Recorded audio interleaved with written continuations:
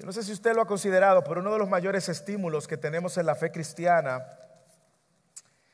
y es una de las mayores estímulos de nuestra esperanza para los cristianos a través de la historia de la iglesia, han sido las profecías bíblicas.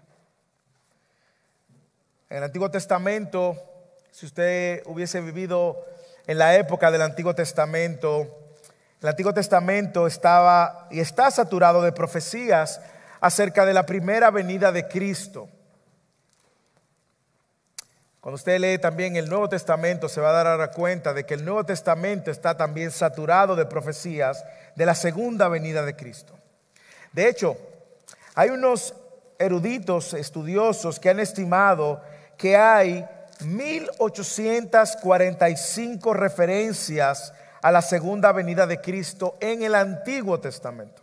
Oiga eso, 1845 profecías o referencias de la segunda venida de Cristo en el Antiguo Testamento. En el Antiguo Testamento, que tiene 39 libros, 17 le dan importancia a la segunda venida de Cristo. No a la primera, a la segunda, incluyendo, claro, el retorno de este rey que reinará por siempre. En el Nuevo Testamento, que tiene 27 libros, hay 318 referencias de la segunda venida de Cristo. Es decir, el Nuevo Testamento, que tiene 27 libros y cerca de 260 capítulos, en esos 27 libros hay 318 referencias de la segunda venida de Cristo. Sorprendente. En matemáticas simples,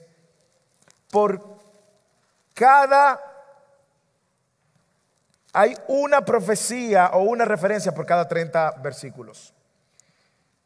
23 libros de 27 que tiene el Nuevo Testamento, 23 libros de 27 que tiene el Nuevo Testamento hacen referencia a la segunda venida. Impresionante. Y digo que es impresionante porque cuando la comparamos con las profecías del Antiguo Testamento que esperaban a el Mesías y la primera llegada del Mesías, de Jesús, por cada profecía sobre la primera venida de Cristo hay 8 profecías de la segunda venida de Cristo. ¿A dónde lo llevo con todos estos números? No quiero confundirlos, pero donde quiero llevarlos es al punto que podamos entender por qué Pedro reacciona como reacciona en la segunda carta ante un grupo de falsos maestros y falsos cristianos que estaban enseñando y negando la segunda venida de Cristo. Y ver la importancia y la relevancia que tiene en todas las escrituras nos hace entender el peso entonces que Pedro tenía cuando escuchaba a estos falsos negar la segunda venida de Cristo. La segunda venida de Cristo nos da esperanza, hermanos, nos sostiene en los tiempos difíciles. La segunda venida de Cristo en la práctica tiene un elemento que impulsa nuestra fe, que anima nuestra fe, que no lo tiene ninguna otra cosa. Imagínense si nosotros no tuviéramos la esperanza de la segunda venida y de la resurrección que Cristo nos ofrece, ¿cómo sería nuestra fe? Cuando nosotros vemos hacia afuera que todo está cada vez peor, ¿cómo nosotros pudiéramos subsistir en un mundo que va en decadencia? Bueno, nosotros sabemos que hay un día donde Dios volverá por su pueblo y restaurará todas las cosas. Por eso los versículos que tenemos delante de hoy, Pedro refuta este engaño, estas falsas enseñanzas que los falsos maestros estaban introduciendo encubiertamente en medio de la iglesia, burlándose con el fin de sacudir la fe de esos creyentes fieles y que no pudieran perseverar en su fe. De ahí el título del sermón en esta tarde es Perseverando hasta la segunda venida. Y déjeme decirle, los próximos 2 sermones son acerca de la segunda venida. Este es Perseverando hasta el fin, hasta la segunda venida. Y el próximo sermón de la semana que viene es Preparándonos para la segunda venida. Yo creo que usted ya leyó con nosotros el texto que la hermana Luli leyó y que estuvo en pantalla. Yo quiero invitarte a que vayas a la segunda carta del apóstol Pedro al capítulo 3, el último capítulo de esta carta, y que otra vez revisitemos los primeros 10 versículos. Probablemente en su libro de notas está hasta el versículo 13, pero es hasta el versículo 10 que lo vamos a exponer, y la semana que viene seguimos desde el 11 hasta el final.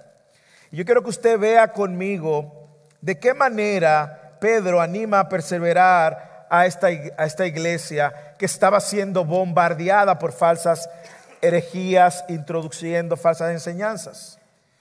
Yo quiero que usted abra su Biblia o encienda su Biblia, y como hemos dicho, no se distraiga si va a usar un medio digital, sino que mantenga su Biblia abierta, porque yo quiero que veamos la Biblia diligentemente. El texto que leímos hoy y el sermón de hoy tiene un propósito y una intención clara, y déjeme decirle cuál es. Déjeme decirle cuál es la idea que persigue este sermón, que usted puede llevarse en su corazón. Mientras nosotros perseveramos en el seguro retorno de Cristo, mientras perseveramos en el seguro retorno de Cristo, mantengámonos firmes en la palabra de Dios, rechazando a los que niegan la segunda venida y confiando que el Señor cumplirá su promesa. Lo voy a repetir. Mientras usted y yo perseveramos en el seguro retorno de Cristo, mantengámonos firmes en la palabra de Dios, rechazando a todo el que niegue la segunda venida. Y yo diría también todo el que diga que tiene una fecha para la segunda venida, y confiando que el Señor cumplirá su promesa. Yo quiero que respondamos esta pregunta: ¿cómo podemos perseverar entonces en este tiempo? Porque yo desde que estoy niño estoy escuchando que Cristo viene, que Cristo viene, que Cristo viene, que Cristo vuelve. ¿Cómo yo persevero? ¿Cómo no me desaliento? ¿Cómo creo estas verdades? Déjeme darle 3 recomendaciones. Primero, mantente firme en la palabra de Dios. Mantente firme en la palabra de Dios. Segundo, rechaza a todo el que niegue la palabra de Dios. Rechaza a todo el que niegue la palabra de Dios. Y finalmente, confía en Dios que cumplirá su palabra. Confía en Dios que cumplirá su palabra. Así que, ¿cómo me permanezco hasta la segunda venida? Vamos a empezar primero considerando este primer punto, manteniéndonos firme en la palabra de Dios. Mire el versículo 1 y 2 conmigo nuevamente. Amados, esta es ya la segunda carta que les escribo, en los cuales, como recordatorio, despierto en ustedes un sincero entendimiento, para que recuerden las palabras dichas de antemano por los santos profetas y el mandamiento del Señor y Salvador declarado por los apóstoles de ustedes. No sé si usted puede ver, si ha estado con nosotros durante la serie, va a ver una vez más el sentido de urgencia y de diligencia que tiene el apóstol Pedro al querer recordarles a ellos lo básico de la fe cristiana. Me encanta también el sentido pastoral. Luego de que en el capítulo 2 él fue muy claro, muy directo, muy ácido, diríamos muy duro, algunos dirían, describiendo a los falsos profetas, a los falsos maestros. Ahora él toma un tono muy pastoral y viene y le dice amados. En 2 ocasiones en este texto lo vamos a ver, le llama amados, amados, lo cual habla de que para Pedro este grupo de creyentes eran gente importante, no era cualquier persona. Pero él quiere recordarle lo básico y lo necesario para que ellos permanezcan en el Señor, y les dice: esta es la segunda carta.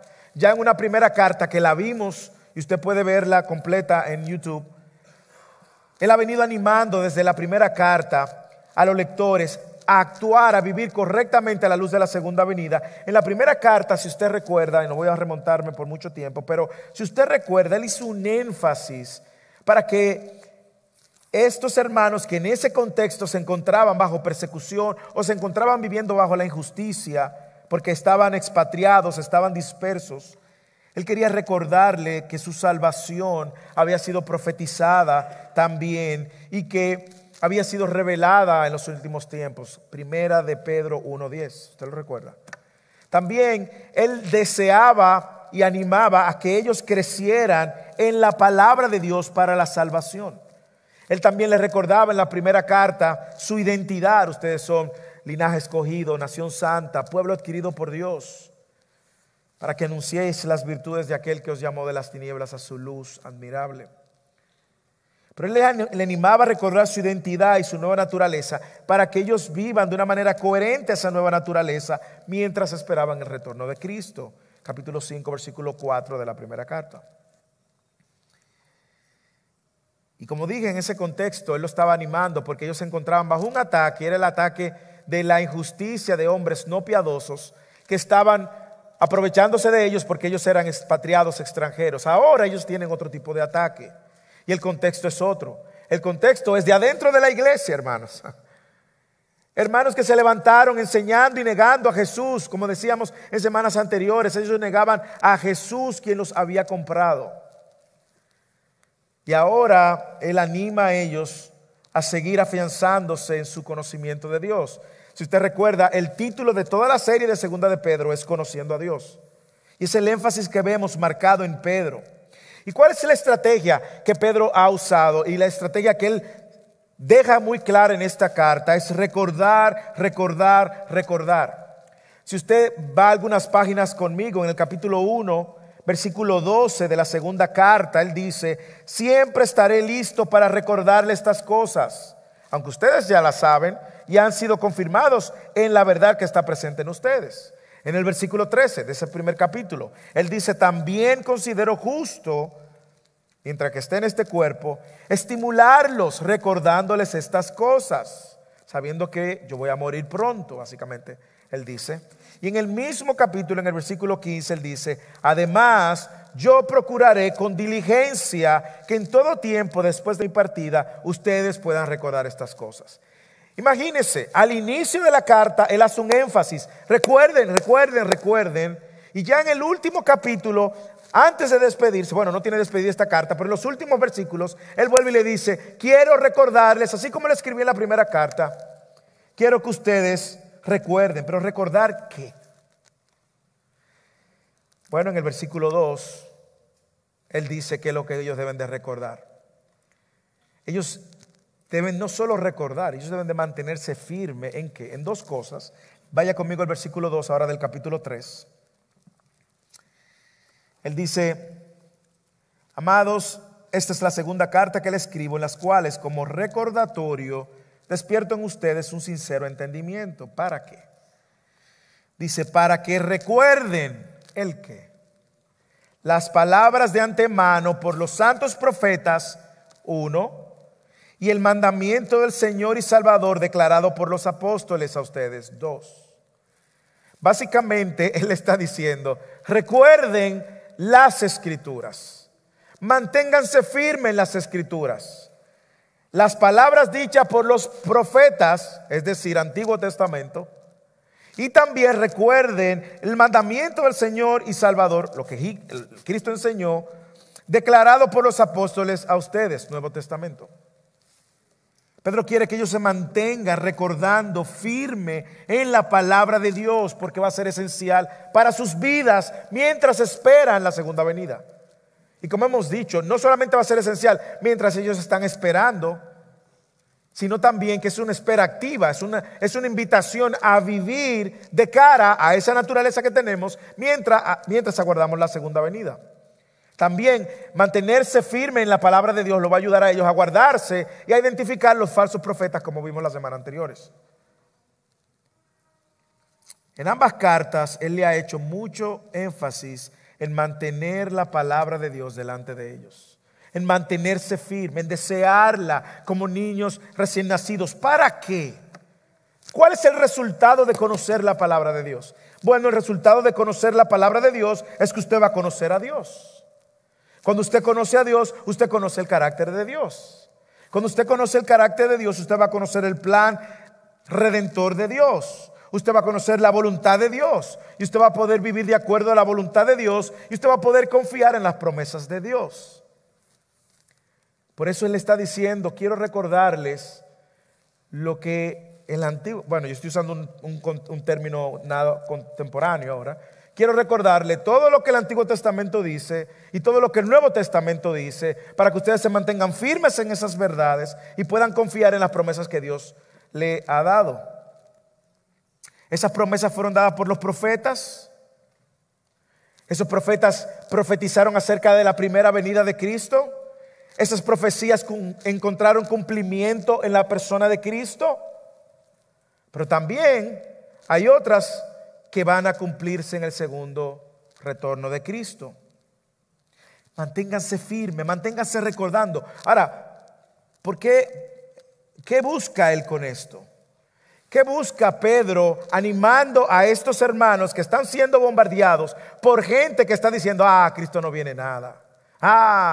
Cristo, o algunos que son capaces de ponerle una fecha, que son peores, son más atrevidos que Cristo mismo.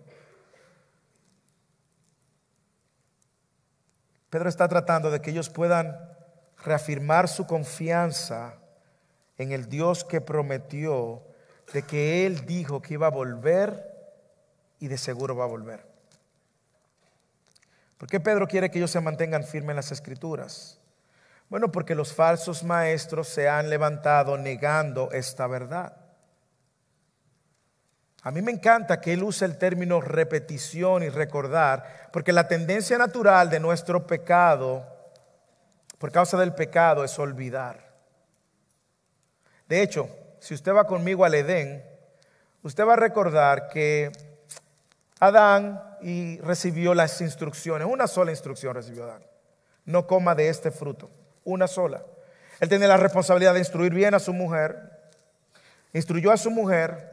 Y desde el momento en que es tentado, ellos olvidan qué pasó, con claridad, con exactitud. Pero nosotros aún, luego de que hemos venido a Cristo, se nos ha olvidado. A mí me encantó que hoy empezamos leyendo el Salmo 103. El Salmo 103, recordando las bendiciones que tenemos. Una y otra bendición, y cómo el salmista la ponía delante de él. Y con ese texto iniciamos el servicio. Y me encantó: bendice alma mía a Jehová, bendiga a todo mi ser su santo nombre, y no olvides ninguno de sus beneficios. ¿Cuáles son esos beneficios? Él es que perdona tus iniquidades. Él es el que sana tus enfermedades, el que te rescata de la fosa de tu vida, el que te corona de bondad y compasión, el que colma de bienes tus años, para que en tu juventud se renueve como el águila. Él hace justicia. Y me encanta luego en el versículo 10, algo que no debemos olvidar y que olvidamos continuamente. El versículo 10 del Salmo 103 es uno de mis favoritos.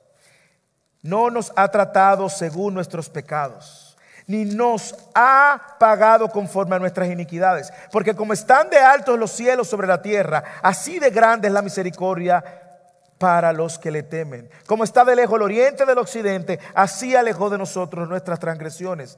Como padre se compadece de sus hijos, así se compadece el Señor de los que le temen. Recuerda. Pero no hay manera de recordar si nosotros no estamos aquí, hermanos. Si no estamos firmes en la palabra. A nosotros a veces se nos olvidan hasta los recados que nos dan. Tráeme tal cosa. Me trajiste tal cosa. No, se me olvidó. Sin embargo, para mantenernos firmes hasta la segunda venida, para perseverar hasta la segunda venida, tenemos que mantenernos firmes en la palabra de Dios. Y la pregunta yo la hice las semanas anteriores, pero una vez más: ¿qué tanto usted valora la palabra de Dios? ¿Qué tan presente está la palabra de Dios en tu vida? Hermanos, déjeme decirle algo. No importa cuánto tiempo usted lleve viniendo a la iglesia, usted necesita recordar y permanecer en la palabra de Dios. Lo peor que le puede pasar a una gente es que diga: sí, ya eso yo me lo sé. ¿Por qué? Porque cuando usted adopta la posición de que ya usted se lo sabe, usted está diciendo: yo no necesito que me lo recuerden. Todos necesitamos recordar estas verdades que son básicas y centrales para poder permanecer en la lucha, no solamente contra estos falsos apóstoles, sino también en la lucha contra nuestro propio pecado. Recordar continuamente la obra de Cristo en la cruz. Recordar continuamente de que Él tomó mi lugar en la cruz, no porque yo lo merecía, sino por gracia. Y que Dios por gracia me ha permitido ahora ver mi condición de pecador. Y más aún, Dios está ahora progresivamente mostrándome el camino que yo debo de andar. Y yo ahí estoy caminando defectuosamente, hay que decirlo, en ese camino que debo de andar, pero mostrando que hay una obra de Cristo en mi vida, que los demás van a dar testigo. Mis hijos van a poder verlo, mis compañeros de trabajo van a poder verlo, mi esposa va a poder verlo, mi familia va a poder verlo y decir en algún momento, ese no es el mismo. Algo sucedió en su vida y Dios está obrando y es evidente a los ojos de todos. Mantente firme en la palabra de Dios. Mantente firme en la palabra de Dios. Yo le he dicho muchas veces y lo quiero repetir otra vez. La fe cristiana no es de vagos, haracanes. La fe cristiana, recuerde que así como usted saca tiempo para divertirse, para sus hobbies, usted tiene que ser diligente en apartar tiempo para venir delante de la palabra de Dios y recordarse cosas que usted necesita continuamente para poder perseverar hasta la segunda venida de Cristo. La segunda manera o la segunda recomendación es rechazando a los burladores que niegan la palabra de Dios. No solamente me mantengo firme en la palabra de Dios para conocer a Dios, conocer su carácter, su voluntad, conocer su plan, conocer lo que Él hace, lo que no hace, sino también que yo tengo que estar pendiente y alerta para declinar y rechazar a los burladores, entre paréntesis, falsos, que niegan la palabra de Dios. Lea conmigo el versículo 3 al 7. Ante todo, en primer lugar, en pocas palabras él está diciendo, sepan esto, que en los últimos días vendrán burladores con su sarcasmo, siguiendo sus propias pasiones y diciendo, ¿dónde está la promesa de su venida? Porque desde que los padres durmieron, todo continúa tal como estaba desde el principio de la creación.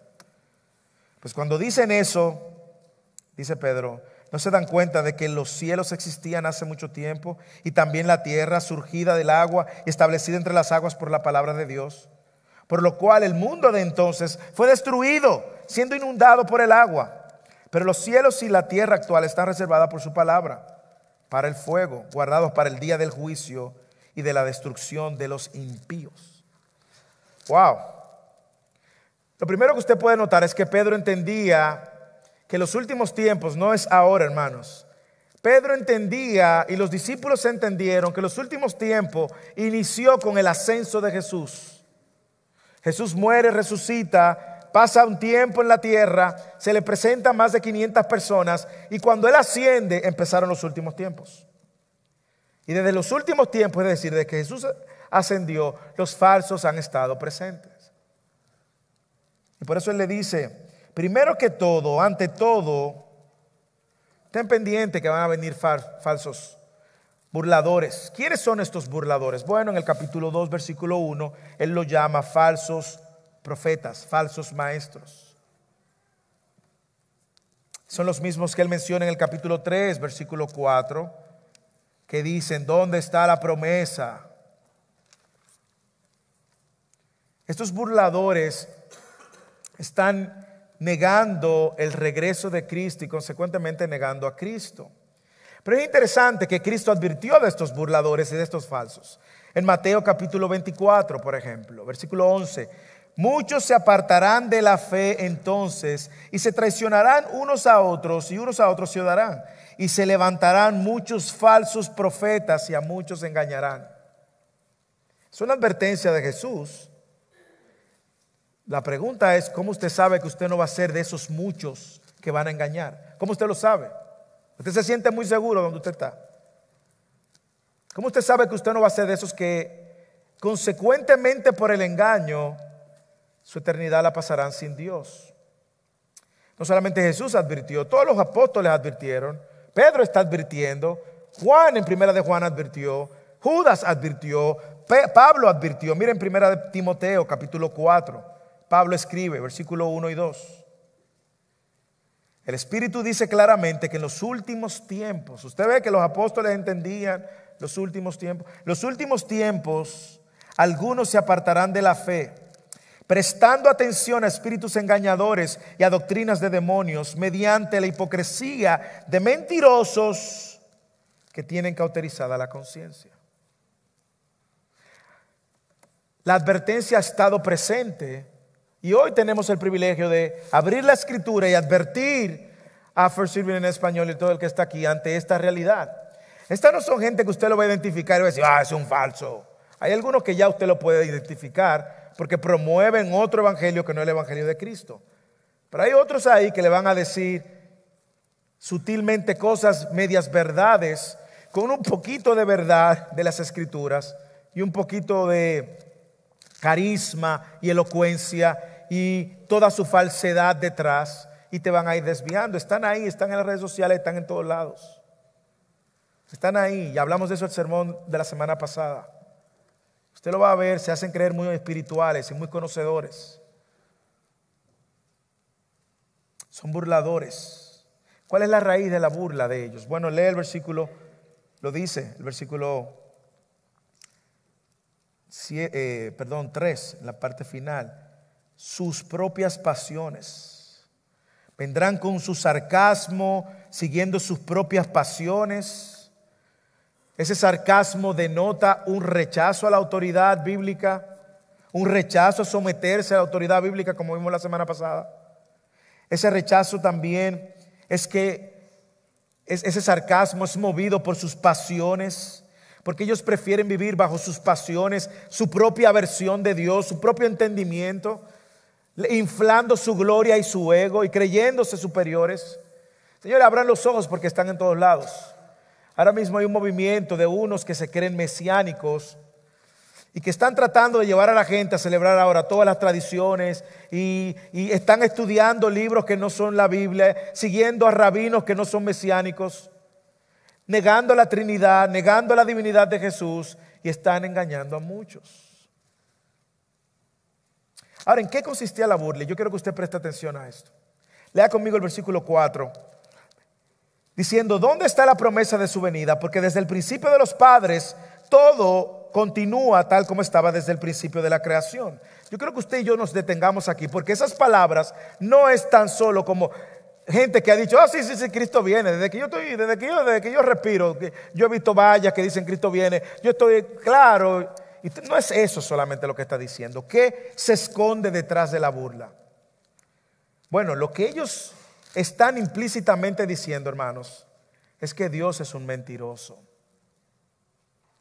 Lo que ellos están diciendo, y por eso ellos llevan su argumento lo más atrás posible en la historia. Mire, porque desde que los padres durmieron, todo continúa tal como estaba desde el principio de la creación. Ellos llevan su argumento hasta Génesis. Pero ¿qué ellos están diciendo? Primero, ellos están negando que todas las promesas dadas por Dios a los padres, es decir, los patriarcas del Antiguo Testamento, Abraham, Moisés, Samuel, David, todos los patriarcas y todas esas promesas ellos le están negando desde el comienzo de la creación. Por ejemplo, ellos están negando la promesa de Génesis 3:15, que dice que de la simiente de la mujer vendría uno que le iba a aplastar la cabeza a Satanás. Ellos están diciendo eso es falso. Ellos están también negando la promesa dada de Dios a Abraham en Génesis 22:18, que en Abraham iba a ser benditas todas las naciones de la tierra. Ellos están diciendo eso es falso.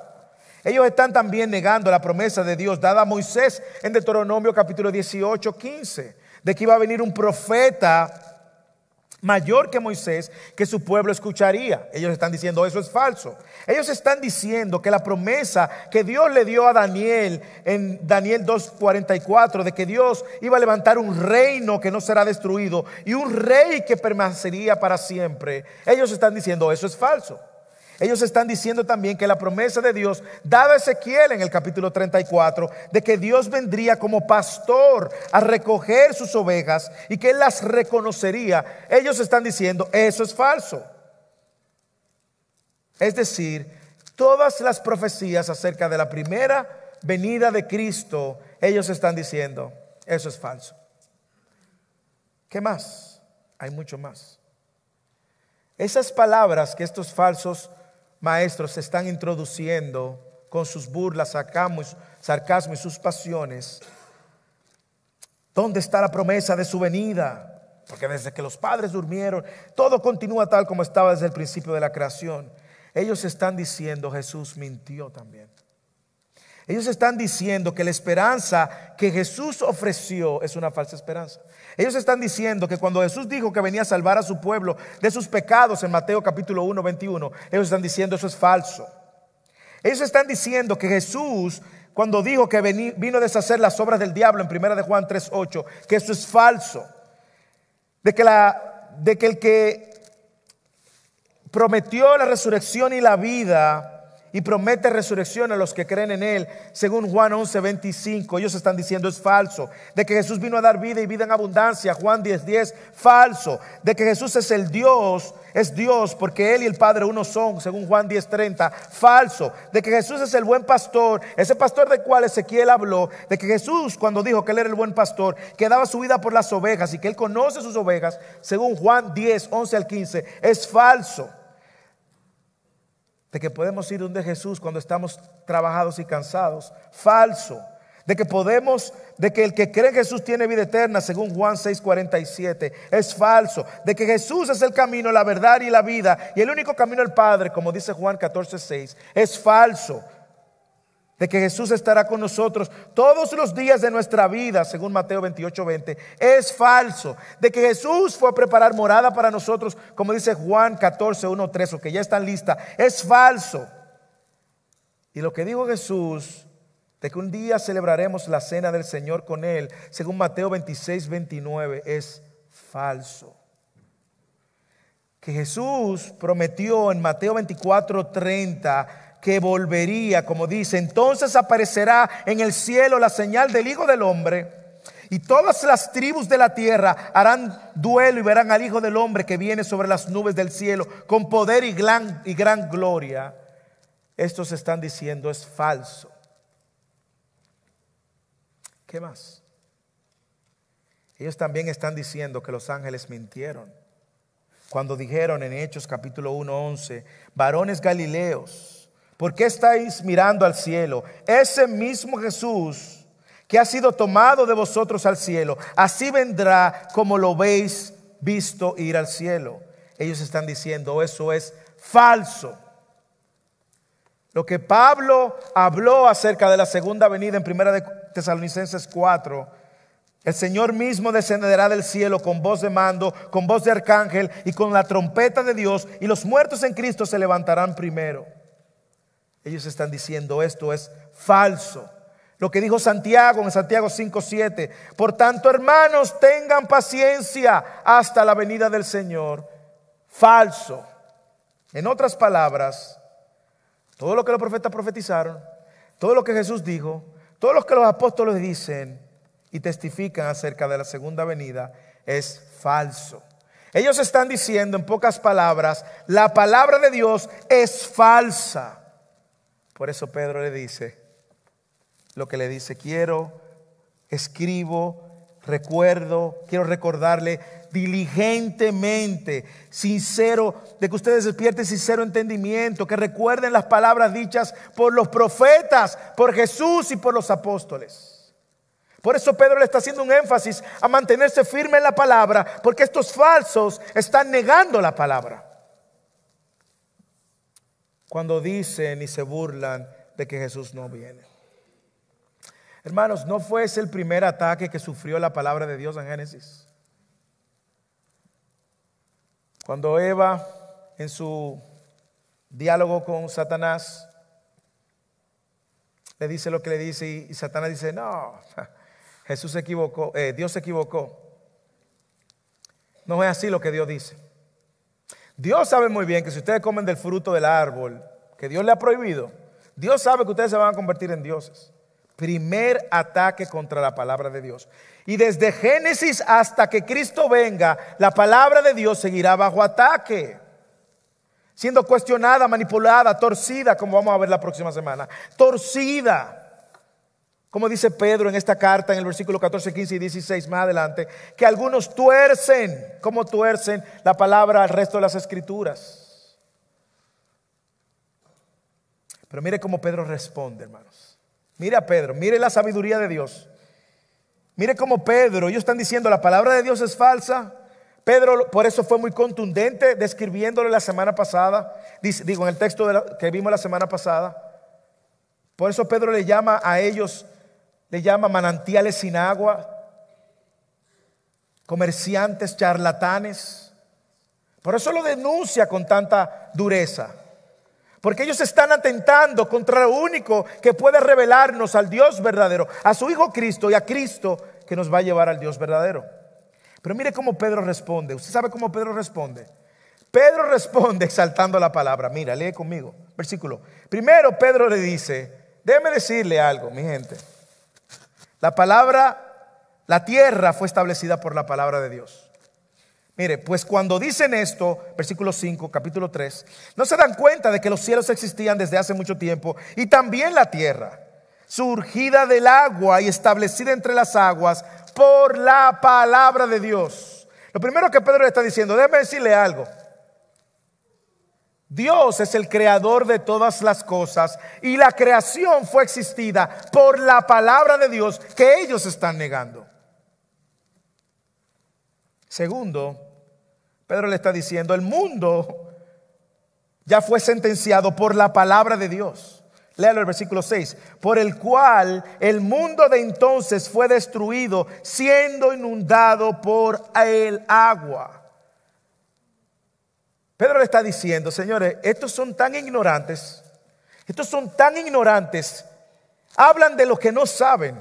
Dios es el creador de todas las cosas y ya Dios envió un juicio y se llevó con el agua todas las cosas. Y todo lo hizo por el poder de su palabra. ¿Qué más dice? Él dice más aún, los cielos y la tierra actuales que ellos ven es sostenida por la palabra de Dios. Léalo. Y más aún, y van a ser destruidos otra vez por la palabra de Dios. Versículo 7. Pero los cielos y la tierra actuales están reservados por su palabra para el fuego. Y aquí Pedro empieza a poner en perspectiva a todo el que ha estado negando, manipulando a Cristo, guardados para el día del juicio y de la destrucción de los impíos. Pedro está diciendo, estos están equivocados. Ellos están negando la palabra de Dios dicha por los profetas, dicha por nosotros los apóstoles. No se están sometiendo a la autoridad apostólica, no creen en el testimonio de nosotros, no creen en Cristo, no creen en lo que Cristo dijo. Pero déjeme decirle, estos son unos ignorantes.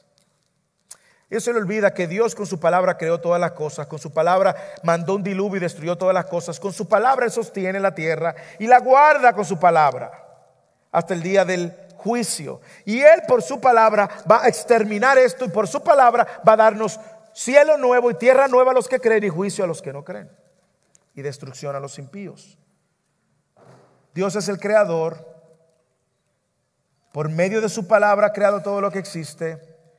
Pero yo no sé si usted puede ver que también Pedro le está diciendo, pero Dios también es juez y traerá juicios sobre los impíos, sobre estos burladores. Por esta razón, rechacen a todos los falsos que niegan la palabra de Dios. Déjeme hacerle una observación,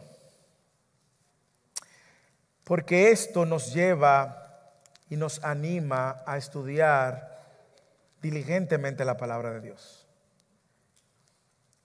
Pablo en su segunda carta a Timoteo, yo lo hablé esto, pero lo voy a repetir.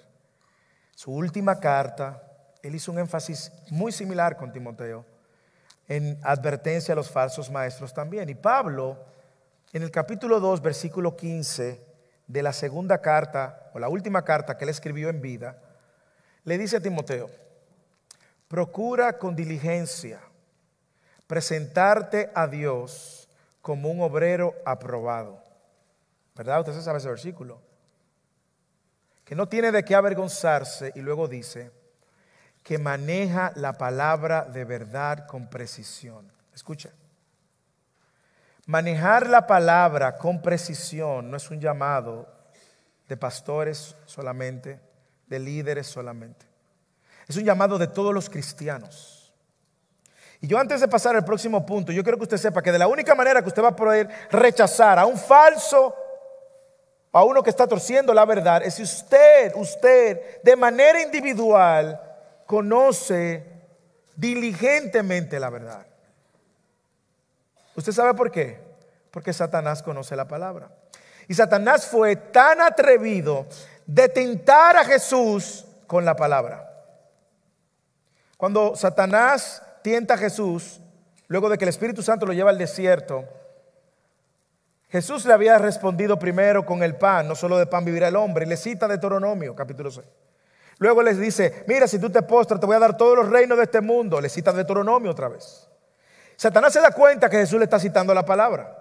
Y Satanás viene en la tercera tentación, lo sube a un pináculo y le dice, mira, pero escrito está, si tú te lanzas, los ángeles te van a socorrer. Y Jesús le responde a un texto que Satanás está usando fuera de contexto. Les responde contundentemente y le dice, ay Satanás, escrito está, no tentarás a Jehová tu Dios. ¿A dónde voy con todo esto? Hermanos, es que la responsabilidad de estudiar diligentemente mientras usted respire no puede detenerse. Si usted hizo un diplomado, si usted tiene 10 años en la iglesia, 20 años, y usted ha enseñado incluso clases, o usted ha ido a un instituto, a un seminario, usted no se gradúa de conocer la palabra. Usted tiene que esforzarse diligentemente, continuamente, porque toda falsa enseñanza tiene algo de verdad. Y si usted no tiene la profundidad, usted puede ser manipulado. Así que, ¿cómo perseveramos hasta la segunda venida? Mantente firme en la palabra de Dios. Porque es ahí donde tú vas entonces, segundo, a rechazar a los burladores que niegan, manipulan o tuercen la palabra de Dios. Y usted puede escuchar cuál verdaderamente es la palabra de Dios. Yo a veces veo hermanos de mi país, hermanos también de la fe cristiana, que comparten gente que son falsos. Y lo están compartiendo en las redes sociales con orgullo. Porque ese falso en un momento dijo un clipcito que lo sacudió. Y ahí están compartiéndolo en las redes sociales, en WhatsApp, en todo lo demás. Mira, hermano, de edificación. Pero no saben que es un lobo disfrazado de oveja. Hermanos, es nuestra oración que nosotros podamos conocer, cortar, como dice Pedro ahí, como dice Pablo, que manejen con precisión. Es como cortar recto la palabra de Dios. Que nosotros podamos al punto de decir, esto huele a verdad, pero no es verdad. Está revestido de verdad, pero dentro no es verdad. No se conforme con un mensajito que usted escuchó, que dijo 3 cositas de verdad, que le ayudó en su momento y lo animó. No se conforme con eso. Escudriñelo, dice Pablo en 1 Tesalonicenses. Escudriñelo todo y retenga lo bueno. Pero para usted y yo retener lo bueno necesitamos conocer lo que es bueno.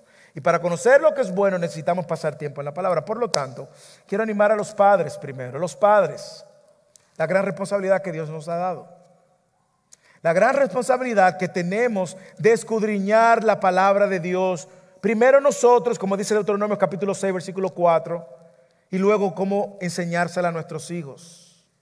Quiero animar a las esposas a que en sus hogares ustedes sean agentes que mueva el estudio y escudriñar la palabra, que creen escenarios con papá para traer discusiones alrededor de la palabra. Que ustedes sean agentes donde la palabra de Dios en su hogar florezca. Quiero hablar de los hijos que están aquí.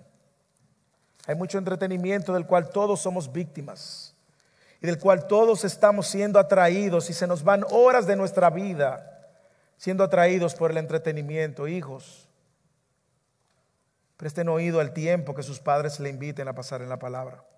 No lo rechacen como si fuera un castigo. No lo rechacen como si fuera algo aburrido en sus vidas. Valoren el tiempo en que sus papás lo inviten a abrir la palabra. Esposos que ya no tienen hijos, tienen ahora todo el tiempo de estudiar la palabra con su cónyuge. Le digo que no tienen excusas. De hecho, Efesios capítulo 5 dice que nosotros santificamos a nuestras esposas por medio de la palabra. No tienes excusas en no pasar tiempo con la palabra con tu cónyuge si ya tú no tienes hijos. Solteros, hay muchos estudios, muchos exámenes de la universidad y somos muy diligentes para eso. para estudiar y prepararnos. Quiero animarte otra vez por el bien de tu propia alma, como dice Pedro, para que por ella crezcáis para salvación. Deseemos como niños recién nacidos la leche espiritual de la palabra de Dios no adulterada. Saca tiempo para estudiar y escudriñar. Haz preguntas y tráelas si tienes preguntas ante tanto bombardeo en el cual te encuentras. Así que, ¿cómo perseveramos hasta la segunda venida? Mantente firme en la palabra de Dios. Rechaza estos falsos que están negando la palabra de Dios. En sus sermones usted no ve que abren los púlpitos, no abren la Biblia. Tienen una hojita, 2 hojitas, agarran un texto, lo sueltan y lo usan fuera de contexto, pero no abren la palabra de Dios. Recházalos. Y finalmente, hermanos, quiero animarte en el versículo 8 y 10. Confía en Dios que Él cumplirá su palabra.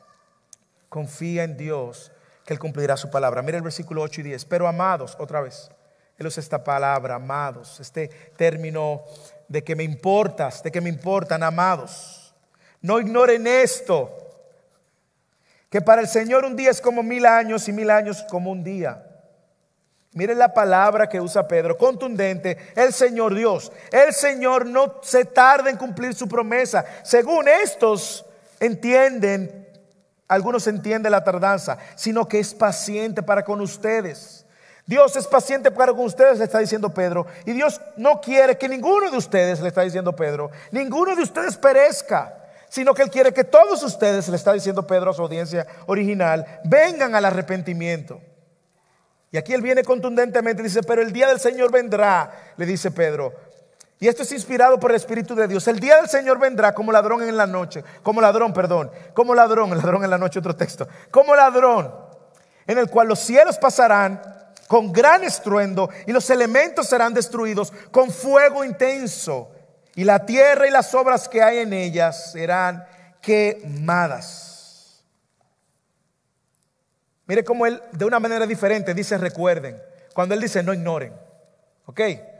No ignoren, eso es como una manera inversa de decirles recuerden, tengan esto pendiente. No ignoren. No ignoren.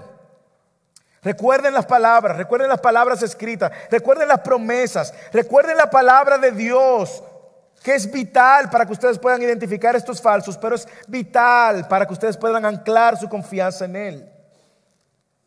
De hecho, esos falsos maestros son unos ignorantes. Mire cómo Él dice en el versículo 5, estos no se dan cuenta, estos no saben de nada. Se habían olvidado de estas cosas. ¿Por qué estos falsos maestros se fueron desviando? Hermanos, todo el que se desvía comienza desviándose, apartándose de la palabra de Dios. Se han olvidado de estas cosas, habían rechazado la palabra de Dios. Estos falsos estaban tratando de sembrar confusión en sus mentes y Él les dice, no ignoren. Y Él les da 3 argumentos. 3 argumentos.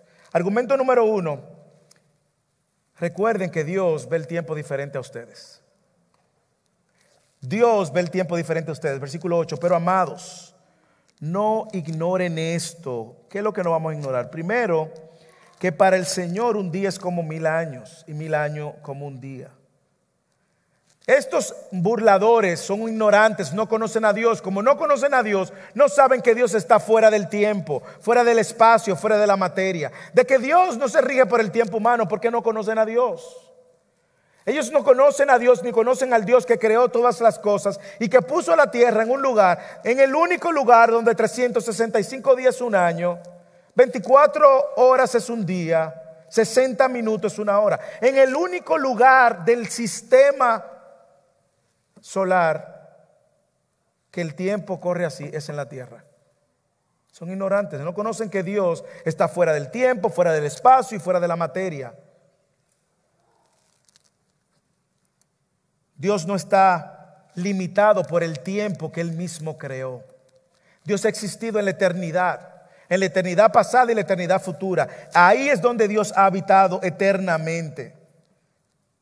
Él ve el tiempo diferente. Por eso escuche bien, Dios nunca anda rápido. Por eso es que Dios nunca llega tarde. Dios nunca llega antes. Dios nunca llega después. Yo sé que usted está orando por la conversión de sus hijos probablemente. Dios no llega tarde. Yo sé que usted tiene apuro en algunas decisiones que usted necesita que sucedan. Dios no llega tarde. Dios no anda rápido. Nunca usted va a ver a Dios andando rápido. Y Él está diciendo eso. Y probablemente lo que Pedro tiene en mente es el Salmo 94, que es como un eco. Él está diciendo como un eco del Salmo 94. Mire el Salmo 94. Señor, tú nos has sido refugio de generación en generación, antes que naciesen los montes y formases la tierra y el mundo. Desde el siglo y hasta el siglo tú eres Dios. Vuelves al hombre hasta ser quebrantado y dices: conviértanse, hijos de los hombres, porque 1000 años delante de tus ojos son como el día de ayer que pasó y como una de las vigilias de la noche. Probablemente Pedro tiene en mente el Salmo 94. Y Pedro está haciéndose eco y les dice: el Señor no cuenta el tiempo como lo hacemos nosotros, los mortales terrícolas. Porque nosotros los mortales terrícolas comparamos el tiempo contra el tiempo y Dios lo compara contra la eternidad. De hecho, para nosotros el tiempo es tan limitado porque tenemos una mente limitada. Y nosotros queremos que el Señor venga ahora y que haga la cosa ahora y que me responda la oración ahora y que el Señor me responda ahora, porque si no lo hace ahora me muero. No, tú no te vas a morir. Dios está procesándote.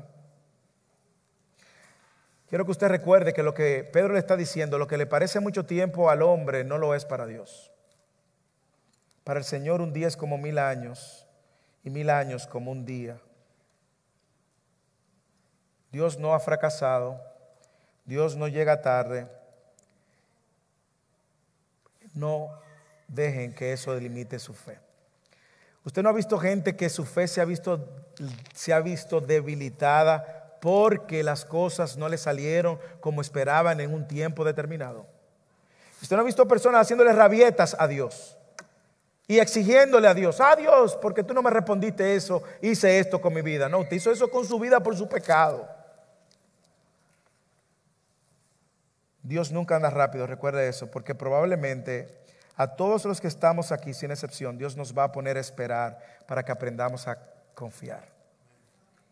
La segunda razón que Él da es que, aunque el regreso parece tardar, Dios tiene un plan mayor, y es salvar al perdido, que Él decidió salvar. Mire el versículo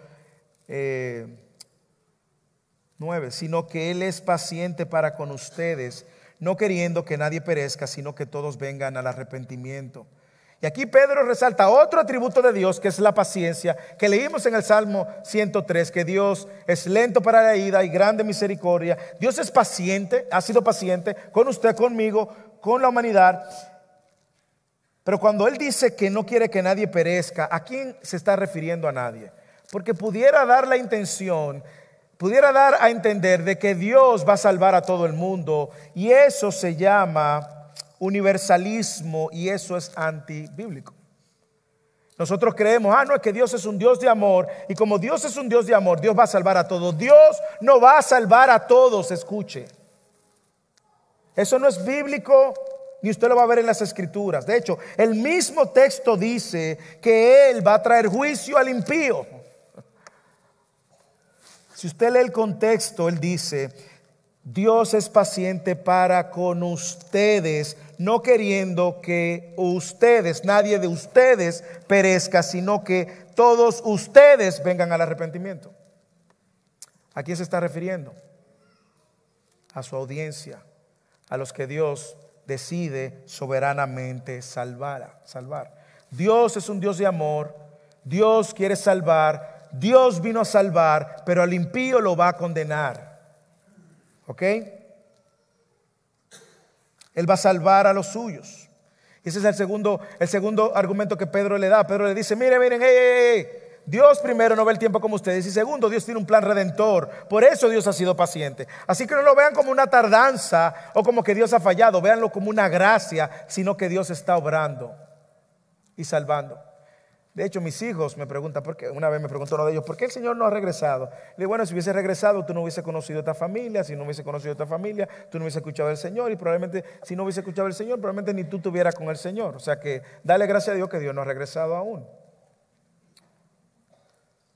Pero hay una tercera razón que me encanta, y es que Dios va a cumplir su promesa como lo prometió. Lea el versículo 10. Pero el día del Señor vendrá.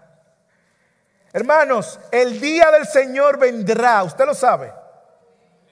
El día del Señor vendrá. ¿Y vendrá? ¿Cómo vendrá? Como ladrón, en el cual los cielos pasarán con gran estruendo y los elementos serán destruidos con fuego intenso, y la tierra y las obras que hay en ellas serán quemadas. El día del Señor vendrá, hermanos, como Él prometió. ¿Cómo? Cuando Él venga, será por un lado sorpresivo, es lo que Él está diciendo, y por otro lado catastrófico. Así más o menos como un ladrón cuando entra a su casa y desbarata todo. Va a ser sorpresivo como un ladrón que no anuncia que va a entrar o que va a robar. Porque si usted supiera que el ladrón va a robar, usted dijera, espérate. Hoy me dijo el ladrón que viene a las 10:30 de la noche. Y más aún me dijo que va a entrar y que no va a hacer desorden. Que le diga dónde que están las cosas para él entrar decentemente y llevárselas. No, va a ser sorpresa y va a ser catastrófico. Y me gusta porque él usa este símil de ladrón. Pareciera que él lo aprendió de Jesús. Mateo 24, escuche a Jesús ahora. Mateo 24, 42. Por tanto, le dice Jesús, velen, porque no saben en el día, no saben en qué día viene su Señor. Pero entiendan esto, que si el dueño de la casa hubiera sabido a qué hora de la noche iba a venir el ladrón, hubiera estado alerta y no hubiera permitido que entrara en su casa. Por eso también ustedes estén preparados, porque a la hora que no piensan vendrá el Hijo del Hombre. Y Pedro está usando la misma ilustración, el mismo lenguaje que aprendió de su maestro Jesús. Pedro no se está inventando esto. Pablo también usa las mismas palabras. 1 Tesalonicenses capítulo 5, 12. Pues ustedes mismos saben perfectamente que el día del Señor vendrá así como ladrón en la noche. Pero ¿qué Pedro está diciendo? Pedro está diciendo, iglesia, el Señor va a volver como lo prometió. El Señor vendrá tal como lo prometió. Él vendrá en el tiempo que Él soberanamente ha determinado. Él vendrá y pacientemente mientras tanto está salvando a los pecadores. Él volverá en el tiempo de Dios, volverá a la manera de Dios, y Él volverá y ha sido paciente para que muchos de nosotros hoy entremos en su gracia. Él volverá como Él lo prometió. Y Él dice, esto va a ser de sorpresa, pero todo ojo lo verá. Va a ser catastrófico, todo ojo lo verá. Por eso Pedro le está animando, confíen en este Dios. ¿A qué palabra ustedes van a escuchar? ¿Van a escuchar las palabras de estos falsos que tuercen, o van a escuchar la palabra de Dios que prometió? El día del Señor vendrá como ladrón, en el cual los cielos pasarán con gran estruendo y los elementos serán destruidos. La próxima semana vamos a hablar de estos elementos. Con fuego intenso, es decir, primero Él destruyó con agua conforme su palabra, y ahora Él va a destruir con fuego conforme su palabra. Y ya tenemos un ejemplo de que Él lo hizo en el pasado y una promesa de que Él lo hará en el futuro. Él prometió y traerá. Él prometió que vendrá, y cuando Él vuelva va a traer dos cosas, escuche bien. Por un lado va a traer juicio, ya Él lo dijo. Ya Él lo dijo, va a traer juicio para todo el que no está en Cristo y para aquellos que no han creído. Mire cómo Él lo viene diciendo en el capítulo 2, versículo 3. Él dice, en su avaricia, refiriéndose a los falsos engañadores, lo explotarán con sus palabras falsas, diciendo estos que venden, se hacen ricos de la iglesia. Esto que es lo que le interesa más es su bolsillo, que le piden, lo exprimen, lo sacan, le sacan el jugo y hasta la fruta que no han llegado a su casa. Lo explotarán esto, lo explotarán. Pero mire lo que dice el Señor. Y dice, en su avaricia explotarán con palabras falsas. El juicio de ellos desde hace mucho tiempo no está ocioso, ni su perdición dormida. Dios vendrá y traerá juicio para esta gente. Y le digo que si Dios va a traer juicio, tengan seguridad en que Él lo va a hacer. Eso vuelve y se lo repite en el versículo 7. Lee el versículo 7 del capítulo 3 ahora. Pero los cielos y las tierras actuales están reservados por su palabra para el fuego, guardado para el día del juicio y la destrucción de los impíos. Es decir, que cuando Él venga va a haber juicio por un lado. Estos se burlan, estos se están negando a Dios, están negando la palabra de Dios. Sin embargo, Dios pacientemente ha sido paciente, pero Dios va a ser fiel a su palabra y traerá juicio. Pero también, por otro lado, va a traer galardón a los que están en Cristo. El que está en Cristo, escuche, está libre de este juicio. ¿Por qué? Porque en Cristo ha sido declarado justo. Hermanos, eso fue lo que pasó en la cruz.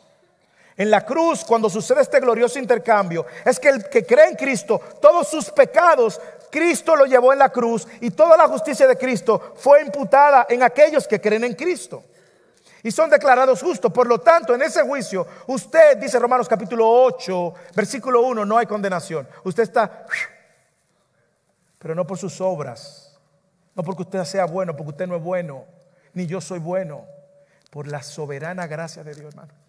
Dígame si eso no es completamente abrumador.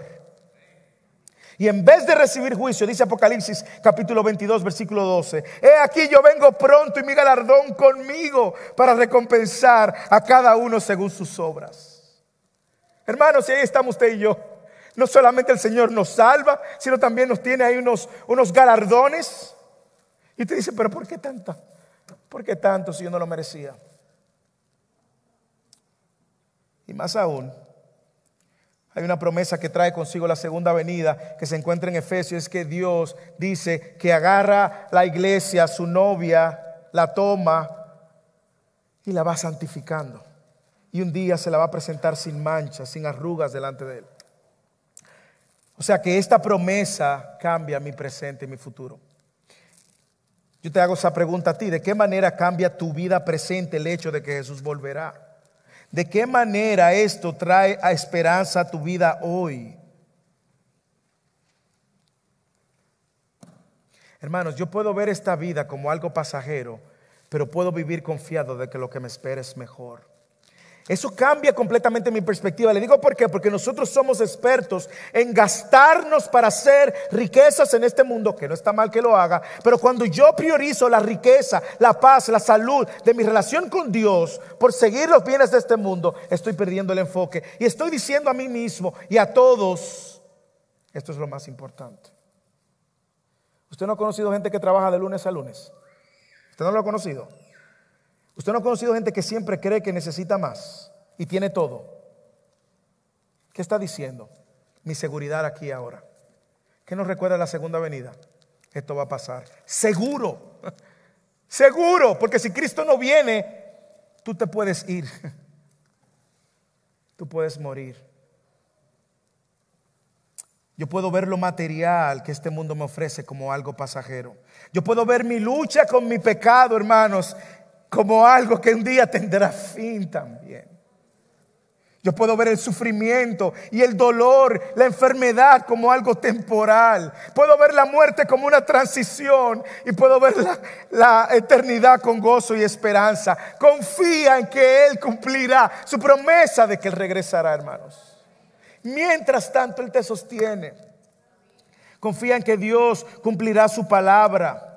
Como dice Apocalipsis capítulo 21, versículo 3, versículo 3 al 5. Dice: entonces oí una gran voz del cielo que decía desde el trono: el tabernáculo de Dios está entre los hombres y Él habitará entre ellos, y ellos serán su pueblo, y Dios mismo estará entre ellos.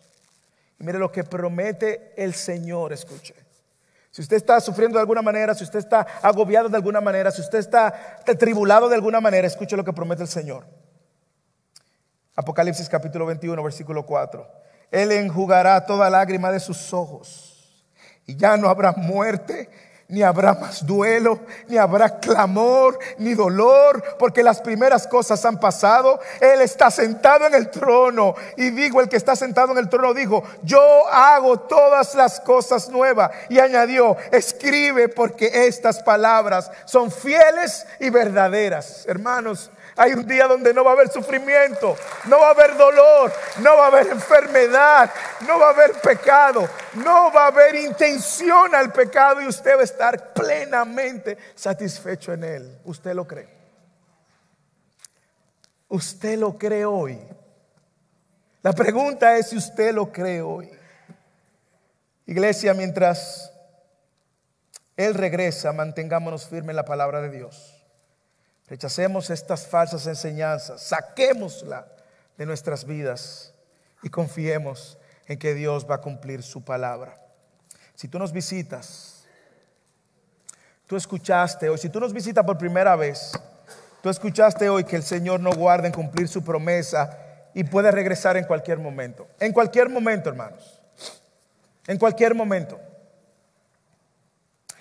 Pero si tú nos visitas hoy y tú no estás en esta relación con Cristo, lo que tú escuchaste hoy es que lo que viene para tu vida es juicio. Y así como la segunda venida de Cristo es segura y el galardón para los que creen en Él, el juicio de Dios para tu vida es seguro. Porque dice la Biblia, dice esta palabra de Dios, que Él no tiene por inocente al culpable. No tiene por inocente al culpable. Y de la única manera que tú vas a ser libre del juicio de Dios es si tú reconoces tu necesidad de un Salvador, reconoces que Cristo es el único Salvador, te das cuenta cuánto has ofendido a este Dios, cuánto has pecado contra este Dios, te arrepientes de tus pecados y corres a sus brazos. Y ahora vives toda tu vida para la gloria de Él. Es la única manera. Dios proveyó un único camino, no muchos, un único camino para librarte de la condenación y del juicio que te espera. Y es Cristo. Él dijo: yo soy el camino, yo soy la verdad, yo soy la vida, y nadie viene al Padre si no es por mí. Y lo más grande es que Él te está dando una oportunidad hoy. Probablemente tú piensas que vas a tener una oportunidad mañana, pero tú no sabes si mañana tú vas a estar con vida. Por lo tanto, como dice Hebreos, se escucha hoy su voz. Si tú escuchas que Dios te está llamando, no endurezcas tu corazón. Corre a Él. Porque así como Él prometió que iba a resucitar, resucitó. Y Él prometió que vuelve y volverá. Juicio y galardón.